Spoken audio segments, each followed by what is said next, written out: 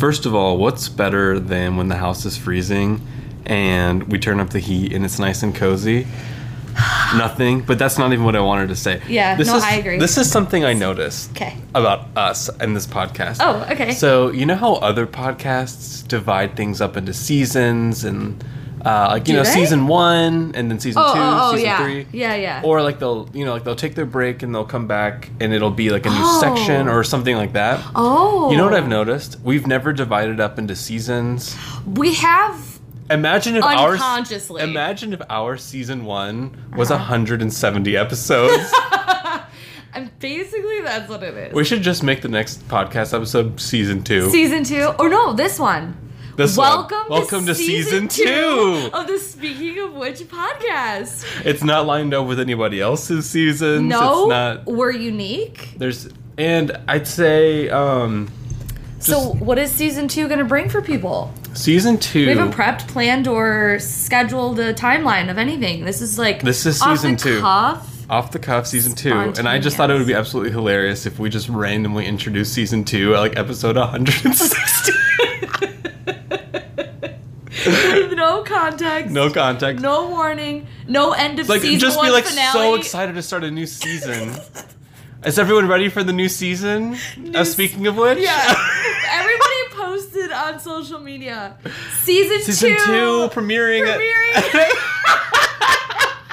I can't believe the ending of season 1. Did you you guys hear the cliffhanger? episode? Oh my god. Honestly, especially because if last episode was the cliffhanger, I could literally have no idea what we talked about last week.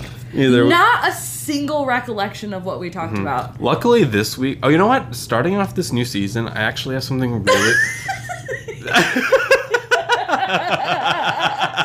Oh my god, we need like a what is it? Like a sneak peek preview, like the coming attractions of season 2. We should just In a land. We should just make random seasons for no reason. Like 10 episodes from now, let's just make it season 3. Okay. So and those who know, and those who don't didn't. So I know you edited a video today. I did. And so like what we're gonna talk what we're gonna talk about today strong is this whole podcast has touched on this topic, but we've never touched on it like this. That's what she said. Oh my god. The problem of the modern problems in self-help community. Yikes. And I found some really specific articles that are kind of fun and they're kind of out there. Yeah. And some of the things we're going to agree with and some of the things we're not going to agree with. Yeah. And before I even open the computer or whatever, I just wanted to ask you, first of all, what do you consider a self-help book? Well, first of all, I'm going to need to help Phoebe with herself. What do I consider a self-help book? That's so funny that you asked in season 2. Because I was just thinking about this the other day. I was telling a couple people about books and audiobooks and the books I was reading and that sort of stuff. And I was like, typically the books that I am drawn to the most, the categories that I read the most are what I would consider some sort of self-helpy quality. I really enjoy fantasy fiction. Mm-hmm. Specifically, a lot more of YA, but not specifically smut. Yeah, smut. Very smut is fantasy Very YA smut. And some sort of actual educational, either it's learning about astrology or history or some sort of actual more educational type books. Mm-hmm. Those are, which I guess self-help kind of lends itself into, but there's a difference to me. You know what I mean? I feel like... it isn't self-help, but it could fall under the umbrella as one of its categories type thing. Right, self-helps can be very educationally based, but what I mean is almost textbooky education. You know, where it's I am learning about this and this and this. So for instance, I started reading this book called the See What I'm Saying. And it's the extraordinary senses of something. It's one of the most fascinating fucking books I've ever read, by the way. But I'm only 30 minutes into the audiobook, so I can't feel like I can give it a full review here. I'll definitely be talking about it more later. But that one is like, it's definitely more educational, but it's not here to Does like... it have self-help elements, like about Yeah, how you can exactly. incorporate it? Yeah, so like I feel like those categories kind of overlap. Exactly. So like before I even started this topic, I just wanted to say that self-help is such a big umbrella. Yeah. Because remember Lisa Pepez's book, the Self-Worth Path? Mm-hmm. Oh my god, I forgot. It was so good.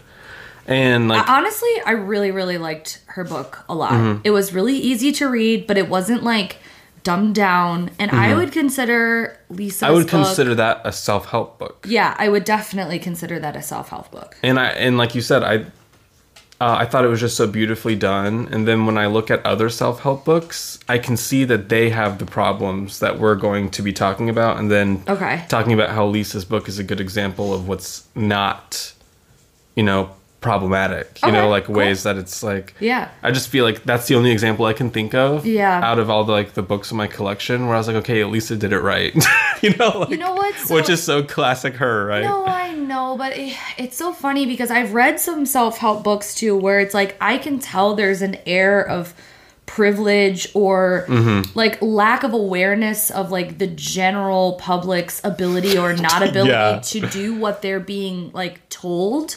But at the same time, I guess maybe I'm just like brainwashed into like being good at like taking what works. What you need. Yeah, like cherry picking it, I guess. Yeah. And season 2 is strong, man. But I think there's a few books that have been a little stronger for me than others in the self-help, category. But exactly. A lot of the books that I used to read in the past were much more self-help focused, and now I feel like I just read like contemporary literary fiction, and I have found that to be unexpectedly a huge source of self-help. Yeah, I can just like see that. reading fiction. Yep. And then I'm like, oh my god, this is literally self-help. But like I didn't even think of it this way. But when you see people going through things, you take so much inspiration from that. Yes. And you kind of just incorporate it into your life in the background almost. You don't even realize that it's going on. Yeah. But I was also thinking about some of the books that I've been reading about like theology and stuff. Cool. Because a lot of theology books in my mind, I just see them as theology, but a lot of them could be like they would fit technically under a self-help category because it's like there's a difference between like a 2,000 page like theological tome on the history of why a theology exists and then someone like writing an expository and saying like this is a beautiful theology that we can all adopt to feel better and be better. So it's like weird how things naturally become self-help. It's just like Right. I was just really I interested. agree because even like most astrology books. I just want to make sure that's not going to stop the recording. Even the most like astrology books in like the blank terms of it, unless it's talking about like the history of astrology, in certain eras or regions or something like that, it's going to be touching on things that of the human experience because that is what astrology is. And so in turn, if you're looking, you're self-aware or you're having some sort of like, reflection on astrology as a whole, it's self-helpy, Same thing with tarot or a lot of like divinatory or even occult practices is geared towards helping myself. Self-helping myself with some magic. And so, self-help is a very broad term. It's so so it's broad. interesting to see the books that are categorized as And especially specifically self-categorizing as self-help. And so a lot of what we're touching on today are books that are specifically self-categorizing themselves as self-help. You have like a list? Yeah, I've got some listicles. Okay, please don't ever say that again. That's what my list articles are called, listicles. Okay. And specifically, like if you go to a bookstore and there's a self-help section, they're right under that header. Okay. So those are the books I'm talking about today. So Yeah. I don't want anybody to obviously think that we're like talking about anything that talks about, like helping yourself. There's all sorts of different things. I'm talking about like get rich quick in 90 days or like find your lover, like those types of self-help. Yeah. Ones that have really clickbaity titles that you are those. still interested in picking up just to see what the hell and stuff like that. And I'm really interested. I'm interested in the genre as a whole, and I'm interested in, first of all, why it doesn't work for a lot of people, and if it's even possible to help yourself through a book and stuff like that. I personally think that it is. Yeah, I think it is. I think I've been helped tremendously by books. Mm-hmm.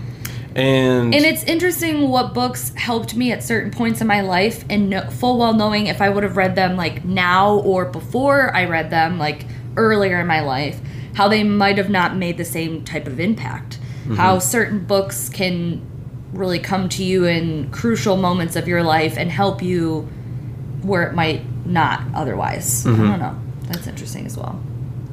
And I don't know. I really want to. Let's open up the listicles. Let's open up the listicles. Hey, why do you keep saying that word? Because it made me laugh. Okay, but just picture this. Camera here. When you say that, I hear Hillary Duff's single called "Picture This." Picture this. It's not how I pictured this. Stop. It's better than it. Stop. So this is like the fireplace here. But we just like tape like a picture of or Hillary a piece Duff? of no a piece of paper, and it's like just speaking of which written in like Sharpie, and then like this is the vibe, and we record it so that there's visuals. And make sure you put season 2 on there. We can like litter this wall with like little cutouts for. What do you think? I absolutely love that. We've got to make it happen. I feel like it's time that we have some sort of. We could at visuals. least take a promotional picture today doing that. Yeah, we'd have to figure out I'll put it how on to. my Instagram. We'd have to figure out how to record because my camera Your can camera only. sucks? Yeah, someone please buy me a new camera. Stop! Someone's going to. It's so yeah. Actually, if somebody did, I think I would. Shoot. I don't your know. Pants. I think I would. You know how dogs do that thing when they get really excited, where they like wipe their butt against the fucking ground. That's me with my hemorrhoid itches. I think I would. I think I would just like shit and like scrape it across the entire house. Like a dog, I'd be too excited. Running behind you And with also, the I Swiffer. feel like I would feel like indebted for the rest of my life to that person. Phoebe, go around. Everyone, I found an article actually from Mark Manson's website. And for Marilyn Manson's website? His name is Mark Manson, and you guys might. Is that Marilyn Manson's brother? I don't think so. A lot of you guys will know that. God, why will you guys? Oh yeah, you guys will know him because he wrote a really famous book called "The Subtle Art of Not Giving a Fuck." It's one of those books. I feel like I've seen that cover. Yeah, you see the cover, Yep. you see it all the time. Yep. And he is a really well-known self-help, publisher. Okay. But he's also extremely critical of the industry. I'm sorry. Can I help you, Phoebe? What is the matter with you? We're in the middle of the podcast. You want to pick her up? I can't even. I can't. Season 2. Subtitle. I can't even. Come here. Come on. So Do you need some love? and then also, have you seen that book called Will? Like the Will Smith Yes. book? He wrote that also. So that's an autobiography. Mm-hmm. So it's not. No, Is it considered the Will a self-help? Smith. The Will Smith book. Oh no. Not, That Marilyn Manson's brother wrote Will. Wrote Will, I believe. Oh, it was written with the help of Mark Manson. Will Smith wrote it, but probably Mark Manson He wrote didn't. most of Yeah, it. he didn't write it. And yeah, that's just how it is, ghostwriting. Anyways, can't wait for me to get one. Okay.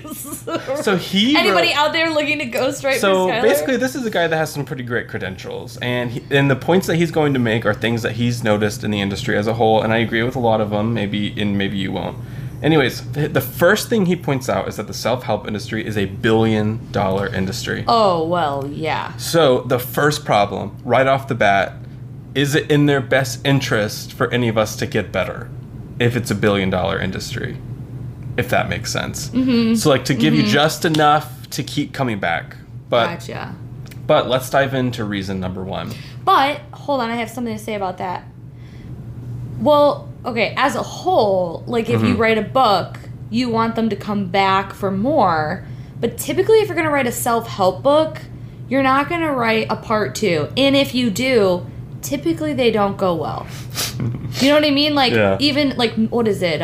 Mel, But some whatever. people do, like Joel Osteen, you know, like that famous preacher with like the curly hair, talk like Ew, this. Ew. You know, he just Ew. like dozens of books. So like, Yeah. people do come back for Okay, more. but I think he has more of a religious tie than the self-help tie. Yeah. That's different. But his books are all self-help just under the umbrella of Christianity. I think, though, Christianity is why people come back, not the self-help. And I feel like, okay, so what was that woman that wrote, like... Oh, it's George. Oh, God.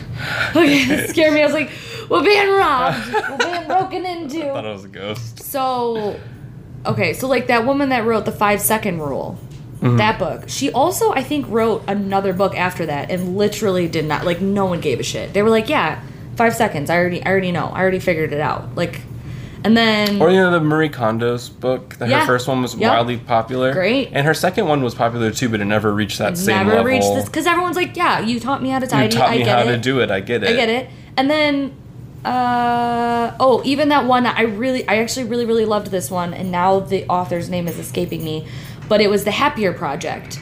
And then she also wrote 2 other books, which I read. They were okay. They did not make the same impact on me. So maybe it has something to do with just like once you receive the information, you feel like you've gotten it. Yeah, but I like got it. I don't know, that whole theory about like you want them coming back for more. If that is the case, then these authors need to be better at making their sequels. Their self-help too. Because like you said, those are examples of where it went wrong, but there are examples of where people have just been shitting out books. I guess I just can't think of any right now, so maybe you'll let me know. Go ahead. So this was thing number 1 that Mark points out. Self-help reinforces perceptions of inferiority and shame. So 2 types of people get hooked on self-help material. Those who feel something is fundamentally wrong with them. And they are willing to try anything. And those people who think they're already generally pretty good, but they could probably improve a little. So somehow we're both. So Something I'm fundamentally practically wrong with them perfect in and it. willing to try anything. even by reading a fucking book, Yeah. I don't know So- what you're talking about. I'm practically perfect in every way. And this was my favorite part of anything that I read. So Mark calls these people bad to okay people. That first set. Oh my god! And then the Mark. first people, okay to great people. So bad to okay me. people are in it because they believe that they're fundamentally flawed. And okay to great people are in it because they think they're okay, but they want to become great. So he goes on to say that people that are starting out like in a really bad position, it's his understanding that only okay to great people can really be helped by self-help books. Okay. But you have to have a general baseline and a general awareness of yourself and a general belief in yourself. You have to kind of already come to the table equipped with tools. Okay. He said if you come to the table, quote unquote, bad, and he acknowledges is like he couldn't think of another word in the instance. Yeah. And Yeah. basically people that just don't have the tools yet. Basically people that should do some therapy first before they start. They even open up a fucking book. They even crack the spine on a self-help. But on the flip side, therapy is so expensive, so a lot of people do have to start with books because who the hell can afford a therapist? So like this, it's all so muddled and it's also all over the place. But that doesn't mean that people that are bad can't. But basically, people that aren't coming to the table with the same tools as everybody else are going to feel even worse about themselves because they're one step behind where the author is assuming they are, and the author is assuming that they're at rock bottom and they're even below that, which is relatable. Or you read a self-help book and you're a little bit above that, which they're expecting you, And you're okay like, to great. You're okay to great, but you're also like, okay, like this doesn't apply to me. Am I reading the wrong book? And then it probably doesn't like, I don't know. It says bad to Land? okay people consistently fail because they possess a fundamental worldview that interprets everything they do, including self-help, to support their inferiority and lack of worthiness.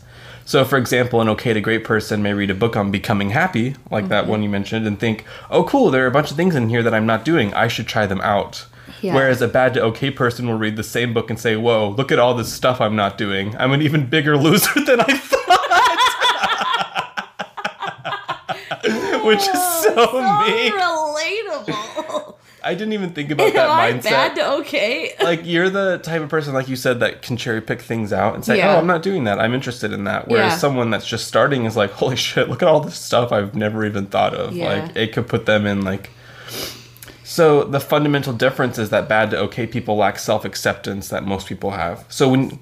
You know So- what I think it is more, instead of self-acceptance, it seems more along the lines of self-awareness. Mm-hmm. So, like, the people who are coming to the table who are, you know, Trying to improve desperate. something. Yeah, it's almost as if it's the beginning stages of being self-aware beyond a point where they have been in the past. And if you're just cracking the tip of the iceberg, I feel like everyone spirals at the beginning when you realize all the stuff you don't know. And you didn't know it. okay. You know? Yeah.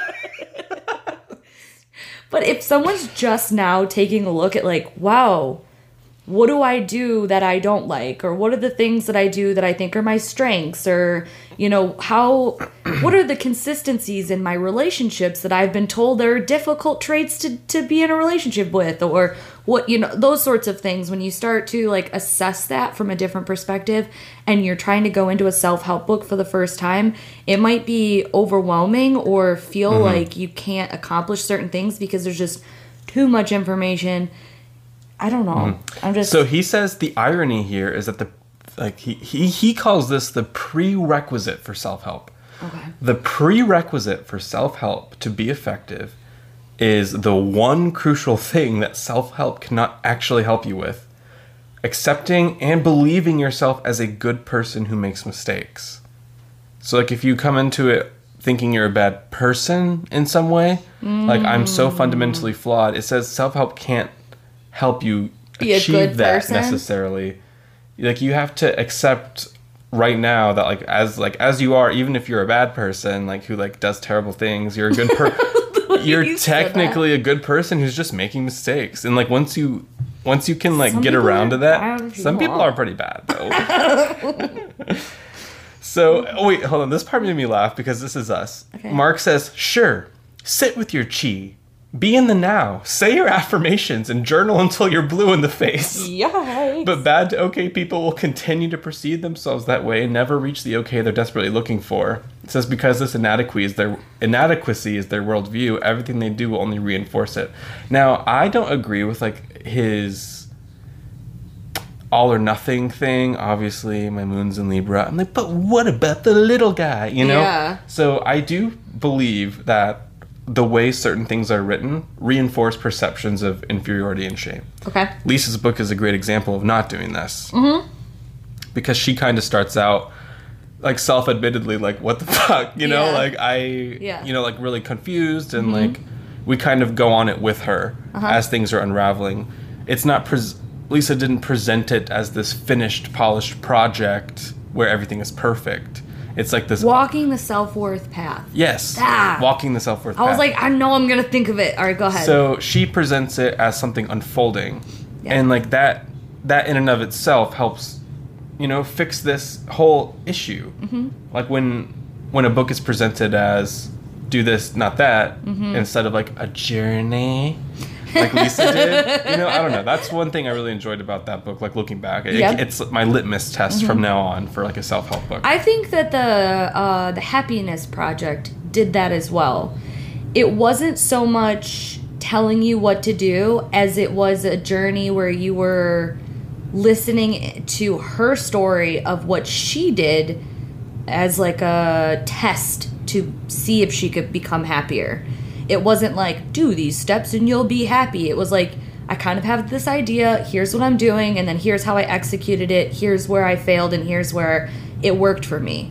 And it really was, it became a self-help book for yourself, because then, in retrospect, you were imagining yourself doing those things. Mm-hmm. And I found when I was reading it that I, in turn, would adopt certain exercises or things that were, like, comparable to what she was doing, even if it wasn't the exact same thing, to see how it would work for me. And it wasn't presented in these are the ways to do this. It was like an unfolding narrative. Yeah, it was like, here's an exercise. What do you think about this? Do you think that this will make you happier? Let's see. Like, see, I like that. This was thing number 2 that Mark Manson says is an issue. Self-help is often yet another form of avoidance. So let's read his example. People consciously perceive their problems in all sorts of unique and creative ways. I don't know when to kiss her. My family and I always fight. I feel tired and lazy all the time. I can't stop eating sweets. My dog hates me. My ex-girlfriend burnt my house down, etc. And he was like, these all feel like real problems, but those are real problems. Wait, you think that's not a problem? I know. I think he was being a bit tongue-in-cheek with that one. Oh, okay. These all feel like real problems, but in almost every situation, the root of the problem is actually some deep form of anxiety, or an unconscious feeling of shame or unworthiness. Okay. We already saw how self-help usually proves ineffectual in dealing with the shame. Unfortunately, it often fails in handling anxiety as well. So when someone with an inordinate amount of anxiety comes to self-help material, 2 things usually happen, and neither of them fix the problem. 1, they simply replace one neuroticism with another, slightly healthier neuroticism. Think someone who goes from being an alcoholic and unable to hold a job to meditating and doing yoga 5 hours a day, but still can't hold down a job. So self-help sometimes teaches people to replace bad habits with better bad habits. And he was saying how, like, that's kind of an issue that we, we could all try and work through. And then thing 2 is, or they use the self-help material as another form of avoidance. So dating advice is a classic example. I don't know how to ask out the person I like on a date, so I'll read 4 books about it and then feel like I did something. So basically self-help as avoiding doing the actual thing. Like feeling like you're doing the thing, but you're not. Did the thing because you read the book and you're not. And he said that's why people keep buying more, because they feel like they're doing it while they're reading. The funniest example of that would be like a virgin that doesn't want to be a virgin anymore. So it's like reading like Sex for Dummies and then like being like, well, that about wraps it up, and then like never fucking doing the thing because they were like, yeah, no, I read the book. I did the damn thing. I am sex. Yeah, and then they just... So I thought that was really interesting. The thing that I thought the most interesting was avoidance as, okay, I've got this issue, and now I'm going to replace this issue with something that's fundamentally another issue. It is really interesting. And you're not actually ever tackling the root of the problem. Like, a self-help book could say all at once, get to the root of the problem. Right. But, like, first of all, what does that mean? Does the root of a problem really even exist? In psychology, it's really vague. Like, we don't know. People are more nuanced than just, like, having one issue that causes a lot of things. We're a web. And so, like, there's a lot of shit to work through. Yeah, I was just thinking of the other example that you brought up, which was Marie Kondo or whatever. Mm-hmm. I feel like Marie Kondo does a pretty good job from what I can remember. I read the audio, or I listened to the audiobook. I kind of skimmed a lot of it because of the fact that it was basically like if you watched the Netflix TV show, it was got the book. Basically the book. But from what I can remember, she does a pretty good job with talking about the root. I guess that's part of her technique, though, is thinking about the root of the problem.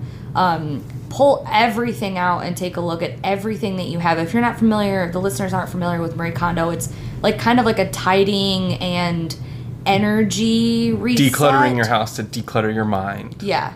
And she does go into, like the feeling or why we might hold on to things and, what it might do to our psyche and how it might help us to clear space or open up or keep only the things that we really love and that mean something to us or that spark joy, and letting things go that, we don't really want or we have expectations on. And I feel like looking back at that book, that might have been one that I can think of that has a pretty good example where it was semi-successful at taking a look at the root of the problem area of the subject it was talking about, if that makes sense. Oh, I like that. I like what you said about it being able to tackle the root of its own subject. Yeah. Because it's not going to fix people your whole life. But if you're reading a one book aspect. on tidying and, you know, connecting or Mm-hmm. not, or, you know, resetting your mind on your physical goods in your space, like, I feel like that book does a pretty good job of Yes. hitting those points. I From what I can remember remember, watching it's a been a scene, while. like a scene where she was in her own house and she had like a single piece of paper, Yeah. and I was like, I could never. Well, like, she always starts off everything in the TV show, at least, where Mm-hmm. she comes into a house and she, like, gets on her knees in, Oh, and like, blesses it. child's pose.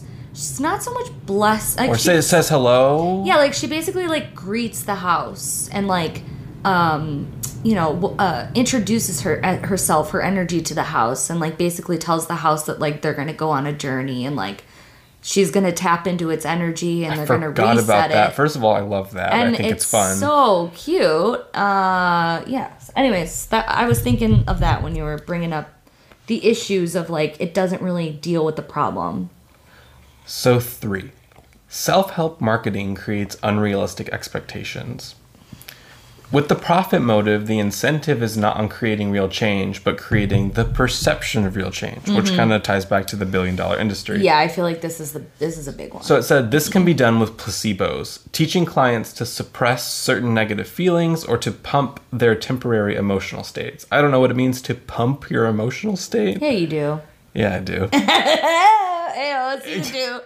It can be done by placating anxious people with more information and neurotics, with more relaxation techniques.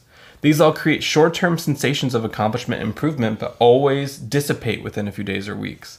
So it says, I'm sorry, but you're not going to get over a lifetime of feeling inadequate or shame in a single weekend. You just aren't. No. What will happen is you'll feel better about that inadequacy for a short period of time, and then it'll come back again. And then when it comes back again, you think maybe that first book wasn't the one, and then you buy another one. Or that's the part of the profit that, incentive. or you just think I'm fucking like Yes. doomed to fail. I am the problem, and I'll never be able to figure it out. Like, But on the flip side, though, these books and like these practices and like this industry does give you those fleeting moments where you do feel like a success. So I feel like deep down that makes you think I'm not a failure. I've just forgotten how to do it, and I need to go revisit it. You know, buy the newest thing. I can see that. Yeah. So definitely. I don't think that everything does that in any capacity by any means, but I do think it's interesting. Just, especially like the biggest titles, like from the biggest publishers, that would be something to consider. You know, I wouldn't think this, I wouldn't apply this the same way to like a small business or like a self-published author by any means. 4.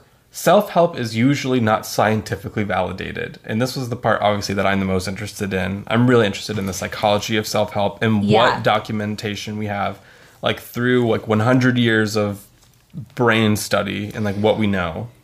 What's so fascinating about this topic, and I think about this a lot when I read self-help books, is that a lot of them, if not all of them, will use scientific facts, studies, or like research to back up a point they're making, but the entirety of the topic itself is not scientifically backed, if that makes Yes, sense. like So like if they're trying to make an individual point in an intro or a chapter about something specific, a lot of self-help books will start off with, you know, science backs the, you know, blah, blah, blah, blah, blah, is the reason why, you know, people don't get up well in the morning.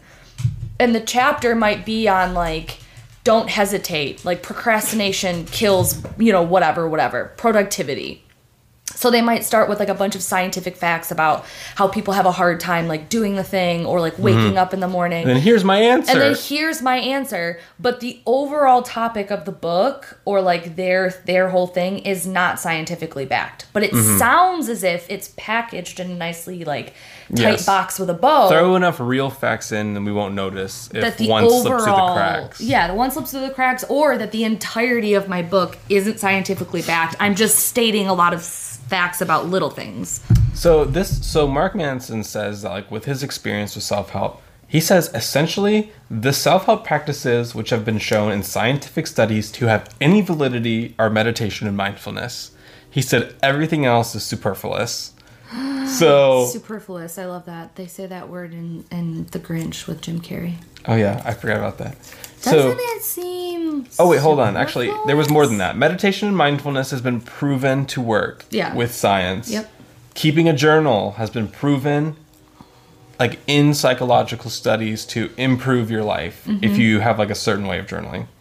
I'm sure just journaling in general. Stating what you're grateful for every day, and then Like also gratitude. experiencing and giving charity. And so I've read a lot of those charity studies in the past about the people that participate in charity, like actually improve like their brain and community functions and lobes and all sorts of shit. So anyways, that's cool.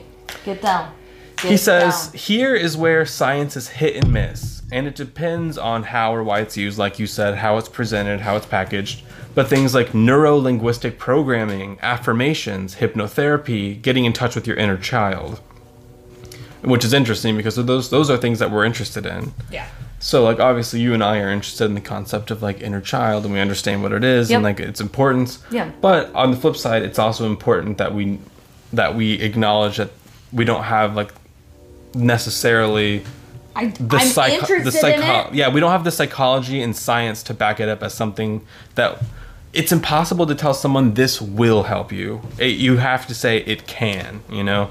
And a lot of people say it's important to just like be careful with the words that we're using when it comes to those types of things. Absolutely. And the thing too is like, okay, we understand the concept of inner child and working with inner child and the psychology behind it and all that stuff. But if you were to say like the inner child is, you know, definitively a real thing, it's not, you know, like it's just not. It's a little more heady than that. And also, like I said, and just because the studies and the science isn't there yet doesn't mean that we won't get there one day and, you know, have a step-by-step system that is accredited. Yeah. But also not everything needs that. No. Like something like the inner child, to me, it is perfectly fine being a fringe element of spirituality and something that fun that you interact with and you get what you can from it. Yeah. And not like this scientific. And it can mean what it means to you. It doesn't have to be structured. And this like is some other things. Something that I've thought about with meditation and mindfulness. Yeah. Because we know scientifically that it helps you. Yeah. A lot of people approach it with that expectation in their head, like, okay, I know this can help me, but then when it doesn't, they feel like stupid. Like, I know this can help, but why is it not helping me? Yep.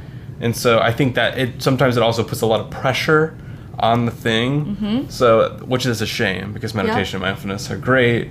But then when you go into it being like, okay, this will help, and like science shows that it helps, you know, that's just too much pressure. That's too much fucking pressure. No, it totally is. And I have a lot of clients that I work with that I'll say things along the lines of like, okay, like maybe we need to be grounding right now, or, you know, maybe we need to kind of adopt some sort of meditation, you know, and a lot of the feedback I'll get is like, I've tried, I don't know how, like I get too anxious or I can't concentrate or whatever. And obviously we go into the dialogue about that. But I also will say like meditation does not have to be like achieving bliss like or I anything. feel like a lot of people think those things are like start here, now you have to do it this way, put your feet on the ground, you have to listen and breathe, and like meditation or meditating can be, you know, zoning out and like really focusing on doing the dishes, or when you're in the shower you just kind of like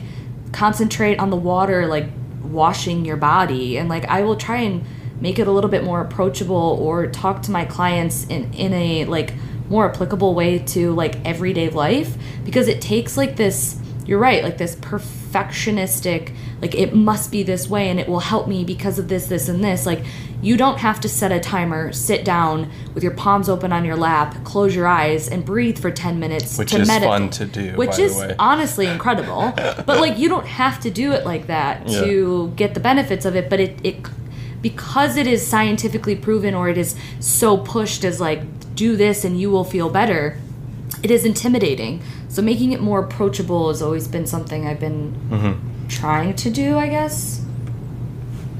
So here's a part of the article that made me laugh really hard, because he, like I said, he wrote a book called The Subtle Art of Not Giving a Fuck. So Love he it. kind of says whatever he wants. Yeah. And he was like, here is what to me is complete bullshit. manifesting, tarot cards, telekinesis, psychics, crystals, power animals, tapping, the law of attraction, anything supernatural, woo-woo. So... Interesting. So, like, I guess to him, you know, and some people, in my opinion, in my humble little opinion, put too much emphasis on, like, the science behind things without realizing the emotional impact of things like tarot cards. Or psychological, too, yeah, like... And especially tapping. I'm surprised that tapping is on there because we know from psychological studies that tapping yourself can calm you down. Yeah. So maybe he just hasn't read that fucking article yet. But yeah, I feel like he just wanted to be... a little more abrasive and like... edgy. Like, oh my god, I love doing that. How could he say that? You know, whatever. Or he was like, you know, he wants to appeal to those more skeptical who are like... Yeah, I want to self-help, but I don't want to fucking read tarot cards. Yeah. You know, maybe he's trying to appeal towards the audience of, like, skeptics and I'm not, like... more, like, practical... And I'm not afraid to read things like this in articles because I don't feel like my practice or, like, my beliefs are threatened in any way. No, it just reminds me that I would say 75% of the world has Mark's opinion and feelings on probably. Maybe 70 nowadays. So he says Gen Z is really helping. Oh, Gen Z, they are helping a lot. Yeah. So the fact is that the majority of self-help information out there is either placebo at best or complete bunk at worst. So fortunately, in the past decades, many academics such as Brene Brown, who's an amazing example, Dan Gilbert, are getting into the mix by writing self-help books based on scientific studies, rather than the usual trope of, I was cleaning out my closet when God spoke to me and I became enlightened and here's my complete arbitrary and half-baked book on what you should do with your life. I love how he said half-baked book. That's good. And then 5, this is his final thesis. Self-help is a contradiction. The contradiction of self-help is that the first and most fundamental step to growth is to admit that you're okay as you are and that you don't necessarily need anyone else's help. Which at first I was like, wait, what? So let's keep reading. Okay. He said, it's the prime belief, and by its very definition, it's something that can't be given to you by someone else. It must be reached on your own. The irony is that once you do accept that you don't need someone else's help or advice to become a good person, it's only then that their advice truly becomes useful to you. And that's what Carl Rogers, that psychologist, was famous for saying. He was like, it was only when I fully accepted myself as I was that I was free to change. And nice. So in a way, self-help is most useful for people who don't actually need self-help. It's for the okay to great people, not bad to okay people. Although those are most of the people who get caught up in its net and spend their actual money on it. Self-improvement is quite literal in its meaning. It's used to enhance oneself, not replace it. So if you're looking to replace who you are with something else and something better, you will not succeed. And you're more likely to get sucked up into nonsense and pseudoscience and suppress your feelings of inadequacy rather than deal with them head on. And so he said, so what's the point of all this? Yeah. It's this. Figure it out yourself. And which is ironic because he writes self-help books, but he acknowledges that a lot of it you have to figure out yourself and you kind of got to come to it. Yeah. Like he said, with that, it's not until you fully accept yourself as you are, everyone, like with everything that's awful, like saying to yourself, you know what? I am a piece of shit. And I've been there. Yeah. I am there. I am now. I am the shit. I am season 2. I am season 2. And you know what's interesting is like I have gone through during and maybe like since my Saturn return, where I've fully accepted that I'm a piece of shit.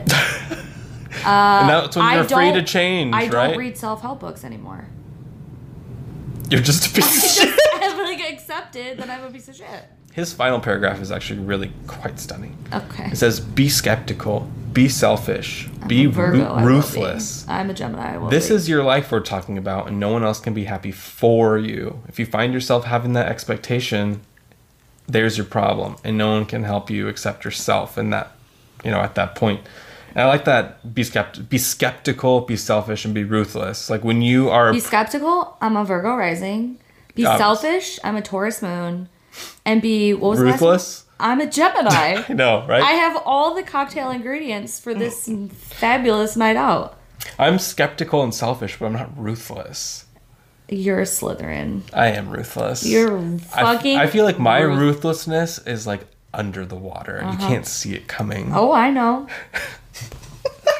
It's like when I met it for the first time, we shook hands. I said, "Oh, ruthless. Who invited you?" So it's I've been here all along. Okay. So you know, like those kids that are like swimming under the water doing weird things and they think no one can see them.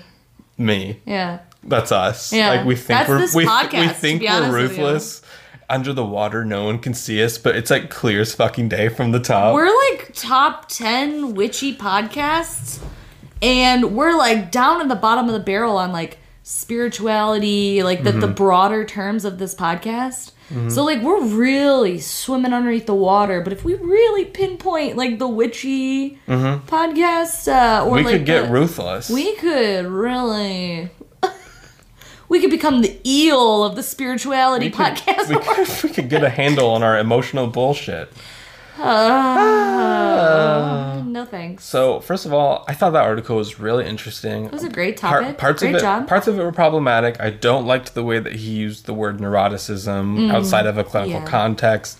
All sorts of issues. Yeah, I don't love But whatever, like I said, when I read this stuff, and I hope listeners, when you're at home that you're reading this shit sometimes, that you just take a step back and realize, okay, we can't change the world overnight. People are still using words that are problematic. You think other people are reading shit like this at home? That's why they listen to our podcast. Is it just me? It's just you.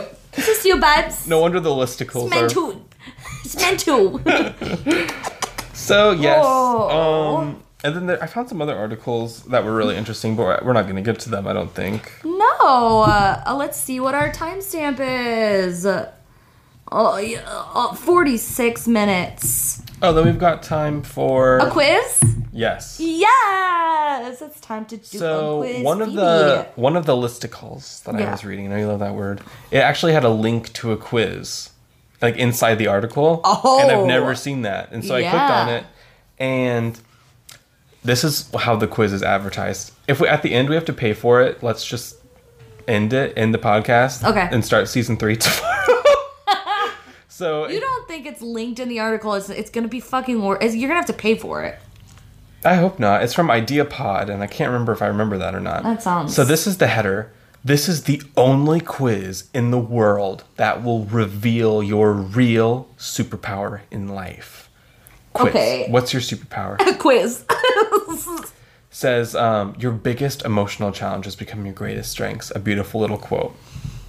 I feel like... So, I'm Justin Brown, founder of IdeaPod, and I know I have. What? So anyways, he has a little bio. It doesn't make any sense. Let's take the quiz. Quiz. If you could choose one activity you'd like to do more often, what would it be? 1.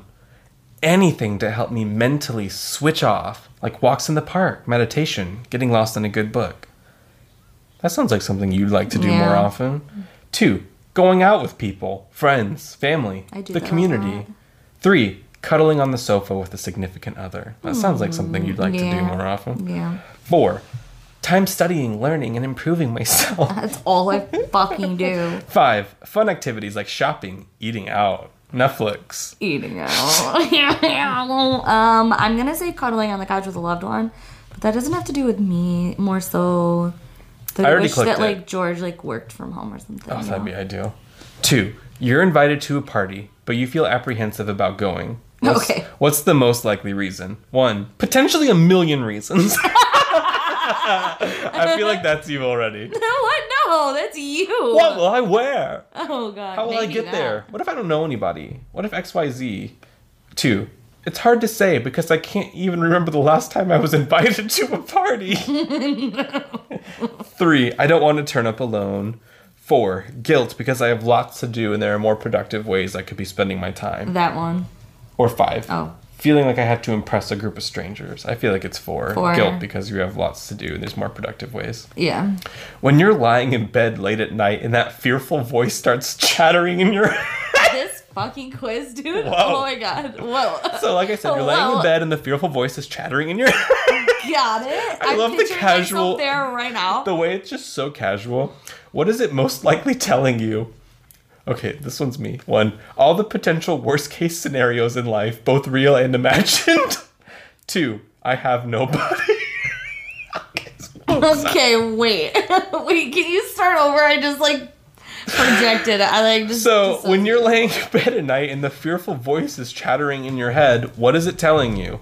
1, it's telling you about all the potential worst case scenarios in life. Maybe that one. 2, it's telling you that you have nobody. No. 3, that you're unlovable. Maybe that one. 4, that you're letting people down. Or 5, that you'll never be good enough. So that I'll never be good enough. Oh. I know. Which is like so not true. It's your birthday and you are deciding whether to throw a party. What is your biggest concern? 1, getting organized and prepared. I don't want to forget anything important. Okay. That one. That one. I know. Okay, go. 2, that I don't know enough people. I mean, no.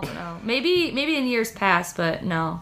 3, who will show up? How many people will come? Will my nearest and dearest make an effort for me? No. 4, whether everybody had a good time. That doesn't seem like you. Or 5, what if the party's a total flop? So I feel like for you it's between getting organized. It's organized. Yeah.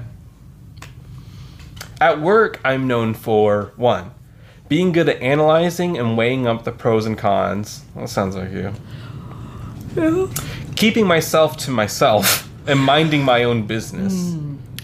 That sounds like it could be you. 3. In certain aspects, like it depends. This one's me. 3, getting along with everyone, even the most difficult. No. 4, taking on Or no. 4, taking on challenges because it feels good to be the one to solve things. Or 5, having very high standards and a perfectionist eye for detail. That one. That's what you're known for? Yeah, at least I'm putting that in regards to my last job and like the feedback that I was always given. Absolutely. Was that I was like the most organized. I was the one that always knew like the problem areas and that I like wanted things done perfect. If you could magically fix one thing about yourself, what would it be? 1, turn off my thoughts to think less. Okay. That's probably the one. Yeah. 2, create more meaningful connections. I have a lot of those. 3, be more independent and self-sufficient. Or too much 4, of that. 4, drop the people-pleasing. What was the first one again? Turn off your thoughts to think less. Live more. While I really think that could come in handy, I think it's also one of my greatest strengths. So what was the last one again? Drop the people-pleasing. We'll do number 1. Because like I said, you can turn them off at will. Yeah. You know, and turn them back on. Okay. It's not like you just never think again. I'm like, I'm just going to turn this off forever This and is off now. duct tape the switch to down. Finish the following sentence. Actually, I'm going to fucking pop the breaker. Like, Finish the following sentence based on which you most identify with. I am the friend that... ooh. 1, always considers what my friends are feeling or thinking. 2, I do values quality of friendships over quantity of friendships. That sounds like you. Yeah, I definitely do. This that. one doesn't sound like you. 1, has total FOMO. No. 4, will do anything for you. 5, I mean, I would. can seem a little guarded before I get to know you, but incredibly loyal when I do. I don't think I seem guarded. Maybe others think that I do. So I think it's probably one of the first 2. Always considers what my friends are feeling and thinking. 2, values quality of friendships over quantity. We'll do that one. Quality over quantity? Yeah. Even though I do have a lot of friends, I think I value the quality of them. Now this question is what you think others will say about you. So hard. Specifically your family. My family my family would probably say that sometimes I can be all the things. 1, a worrywart. No. 2, quiet. No. 3, needy. No. 4, a martyr. No. We'll come back to that one. 5, a procrastinator. Yeah, maybe. I mean, my mom would have said that about me, like, as a kid. Mm-hmm. A procrastinator? Yeah, I don't know if she would say that about me as an adult. I don't know if she knows or thinks that now, I guess. My parents. Not that it has to be, like, only my mom. I was just like, my mom probably, like, if I was younger, my mom probably would have said that. I think my family would call me a worrywart. Is that the only options? Yeah, that's it. Oh. So I guess you kind of have to find one where you can squeeze yourself in. Maybe I'll do, like, the martyr. An important event is coming up. You feel excited, but This is also... a long quiz. I think there's like one more or two more questions. Okay. Go ahead. There's only 30 more questions. And like I said, this is the definitive quiz to finding out what your real life superpower is. Quiz. An important event is coming up. You feel excited, but also, 1, nervous about what might go wrong. 2, apprehensive about having to socialize. 3, in need of some reassurance. 4, hope people think you do a good job. Or 5, worried about doing your bit to the best of your ability. That last one sounds like you to me. Yeah, I feel like all those answers are kind of similar, to be honest with you. Because, like, what's the difference between hoping people think you do a good job? But I guess, actually, like, the way they have different emotional feelings to them. So, like, I get why they're different. Can you read them one more time? 1, nervous about what might go wrong. No, I know that I'm pretty adaptable. If, like, something goes wrong in the situation, I'm a problem solver. I don't see you as apprehensive about having to socialize. No. 3, in need of some reassurance. In needing of some reassurance. Some reassurance. Of what and from who? It says just an important event's coming up. You feel excited, but you also feel like you're in need of some reassurance. That, honestly, yeah, that might be the one. I'm going to say that. That might be the one. Yeah. If I had all the confidence in the world, I wouldn't. So give all the confidence in the world. Mm-hmm. This is what you would not do. Okay. 1, stress so much. 2, feel lonely. 3, worry about people leaving me. 4, be scared of what others think of me. Or 5, feel overwhelmed by decision making or whether I'm making the right choices. I'll go through them again. Oh, that's a lot. So you have all the confidence in the world. I feel like I'm between 1 and 3. So what stress so much, feel lonely, worry about people leaving me, be scared of what others think of me, or feel overwhelmed by decision making or whether I'm making the right choices. Maybe the last one? Overwhelmed by decision making? Yeah, maybe the last one. Analyzing your results. So hard. That, like, those are, like... It wants me to enter my email to reveal the superpower. Uh-oh, they're gonna make you pay. I am shitting bricks right now. Oh, no. I'm gonna use the email I never use. And they're gonna probably give you ads generated Forever. and geared towards my answers. Okay, everyone, don't panic. No one's panicking. It's just me. No one's even listening at this point. The first panic of season 2. The first. The dead air. Okay, everyone. Everyone is waiting for results. Yes, no problem, guys. I just have to open the email now. Okay, but what's the to get the title of the results. quiz again? It was like, this quiz will determine your real life superpower. The only true quiz that will give you the definitive answer to your real life superpowers in real life quiz. Okay. Oh, SkylarHayesAtMe.com. There we go. I am so hungry. I cannot wait to eat dinner after this. I totally feel you right now. Did it go into spam? What if we don't get to fucking know? Then people learned a lot about me, very personal things, and there's no result. No, I don't. You're fucking welcome, everyone.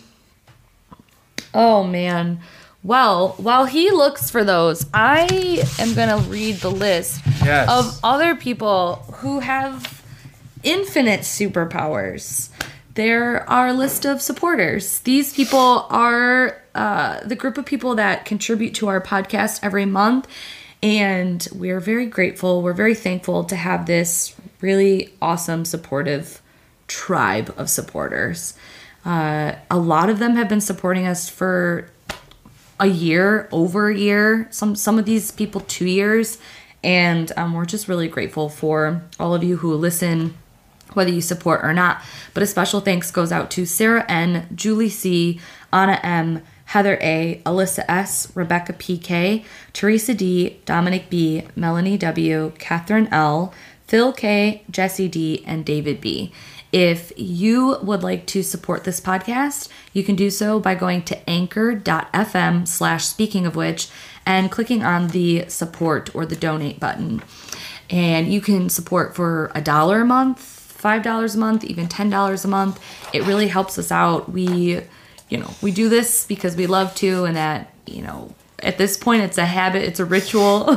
we can't quit you all, but being supported financially, even as little as $1 a month, really does help us to keep going.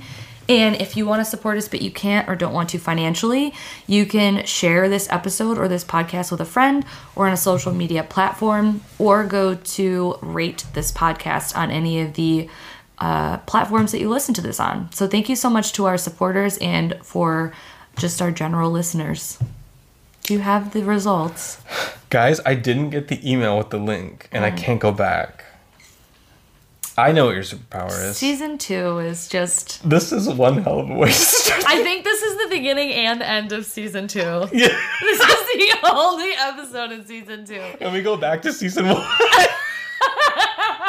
We regress. Well, okay. Anyways, thank you so much for listening.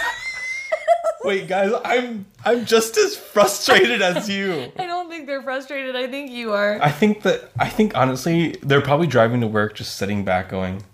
No, they knew. They expected. Actually, no. This is the second half of the podcast, so they're just about to pull into their house, and they're like, "Are you fucking kidding me?" I can't believe I just listened to all that. Yeah. No, this is the beginning and ending of Season 2. Thank you so much for joining us. And this is the cliffhanger that we're gonna leave you on. And in back to Season 1, we're just not gonna address the cliffhanger, and we're gonna continue as if nothing happened. Okay, thank you so much for listening this week. We love you. Goodbye, everyone.